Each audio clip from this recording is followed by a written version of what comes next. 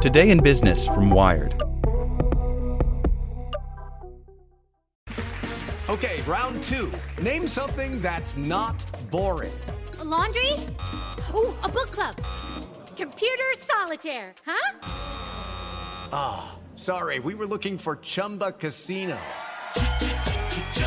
That's right, ChumbaCasino.com has over 100 casino-style games. Join today and play for free for your chance to redeem some serious prizes.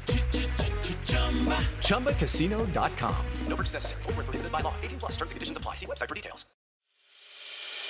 As a longtime foreign correspondent, I've worked in lots of places, but nowhere as important to the world as China. I'm Jane Perlez, former Beijing bureau chief for the New York Times. Join me on my new podcast, Face Off, U.S. versus China, where I'll take you behind the scenes in the tumultuous U.S.-China relationship. Find Face Off wherever you get your podcasts. Here's today's spoken edition of Wired.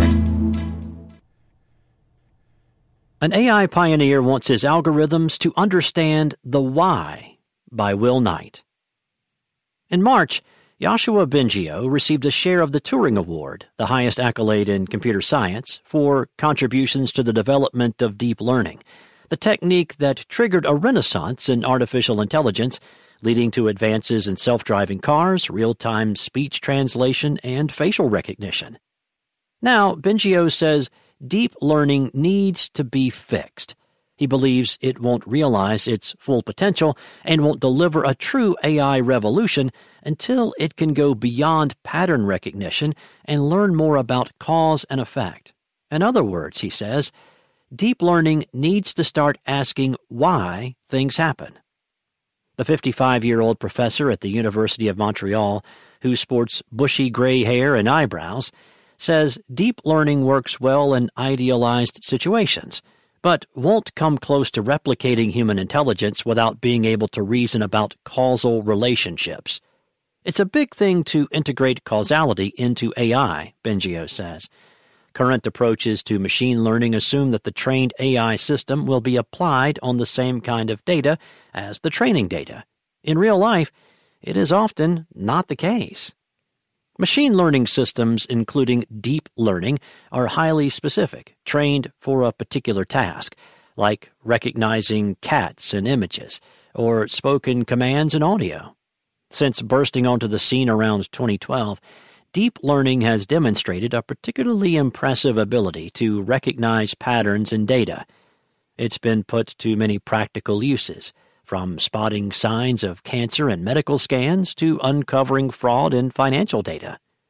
But deep learning is fundamentally blind to cause and effect.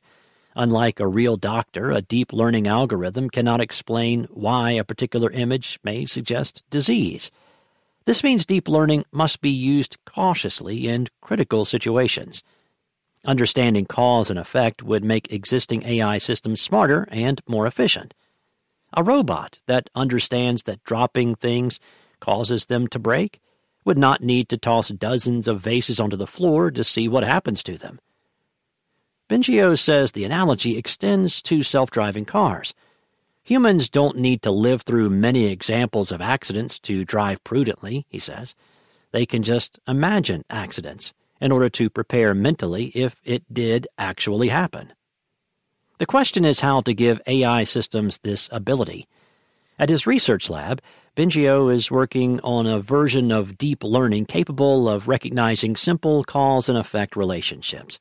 He and colleagues recently posted a research paper outlining the approach. They used a data set that maps causal relationships between real-world phenomena, such as smoking and lung cancer, in terms of probabilities. They also generated synthetic data sets of causal relationships.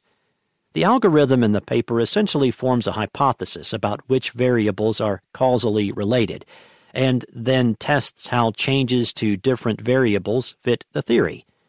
The fact that smoking is not only related to cancer, but actually causes it, for instance, should still be apparent even if cancer is correlated with other factors, such as hospital visits. A robot might eventually use this approach to form a hypothesis about what happens when it drops something, and then confirm its hunch when it sees several things smashed to the floor. Bengio has already transformed AI once. Over the past several decades, he helped develop the ideas and engineering techniques that unleashed the potential of deep learning, together with this year's other Turing Award recipients, Geoffrey Hinton of the University of Toronto and Google, and Yann LeCun, who works at NYU and Facebook. Deep learning uses artificial neural networks to mathematically approximate the way human neurons and synapses learn by forming and strengthening connections. Training data, such as images or audio, are fed to a neural network, which is gradually adjusted until it responds in the correct way.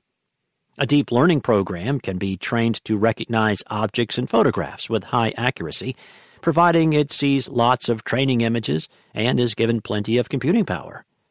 But deep learning algorithms aren't good at generalizing or taking what they've learned from one context and applying it to another. They also capture phenomena that are correlated, like the rooster crowing and the sun coming up, without regard to which causes the other. Causality has long been studied in other areas, and mathematical techniques have emerged in recent decades for exploring causal relationships, helping to revolutionize the study of fields including social science, economics, and epidemiology. A small group of researchers is working to combine causality and machine learning. Judea Pearl, who won the Turing Award in 2011 for his work on causal reasoning, says he is impressed with Bengio's ideas, although he has not studied them closely. A recent book co-authored by Pearl, The Book of Why, The New Science of Cause and Effect, makes the case that AI will be fundamentally limited without some sort of causal reasoning ability. Cognitive science experiments also show that understanding cause and effect is fundamental to human development and intelligence, although it isn't clear how humans form this knowledge. Bengio's work on causality might be a small step towards answering this question, but it also reflects more realism around deep learning. Even as applications of the technique have multiplied, a growing number of experts have pointed to limits of the technology in critical areas, such as language understanding. In the interview, Bengio also expressed some frustration with how companies exaggerate the capabilities of AI and deep learning. I think it would be a good thing if there's a correction in the business world, because that's where the hype is, he says. Others believe the focus on deep learning may be part of the problem. Gary Marcus, a professor emeritus at NYU and the author of a recent book that highlights the limits of deep learning, Rebooting AI, Building Artificial Intelligence We Can Trust, says Bengio's interest in causal reasoning signals a welcome shift in thinking. Too much of deep learning has focused on correlation without causation, and that often leaves deep learning systems at a loss when they are tested on conditions that aren't quite the same as the ones they were trained on, he says. Marcus adds that the lesson from human experience is obvious. When children ask why, they are asking about causality, he says. When machines start asking why, they will be a lot smarter. For the ones who work hard to ensure their crew can always go the extra mile, and the ones who get in early so everyone can go home on time, there's Grainger, offering professional-grade supplies backed by product experts so you can quickly and easily find what you need. Plus, you can count on access to a committed team ready to go the extra mile for you. Call, click Grainger.com, or just stop by. Grainger, for the ones who get it done.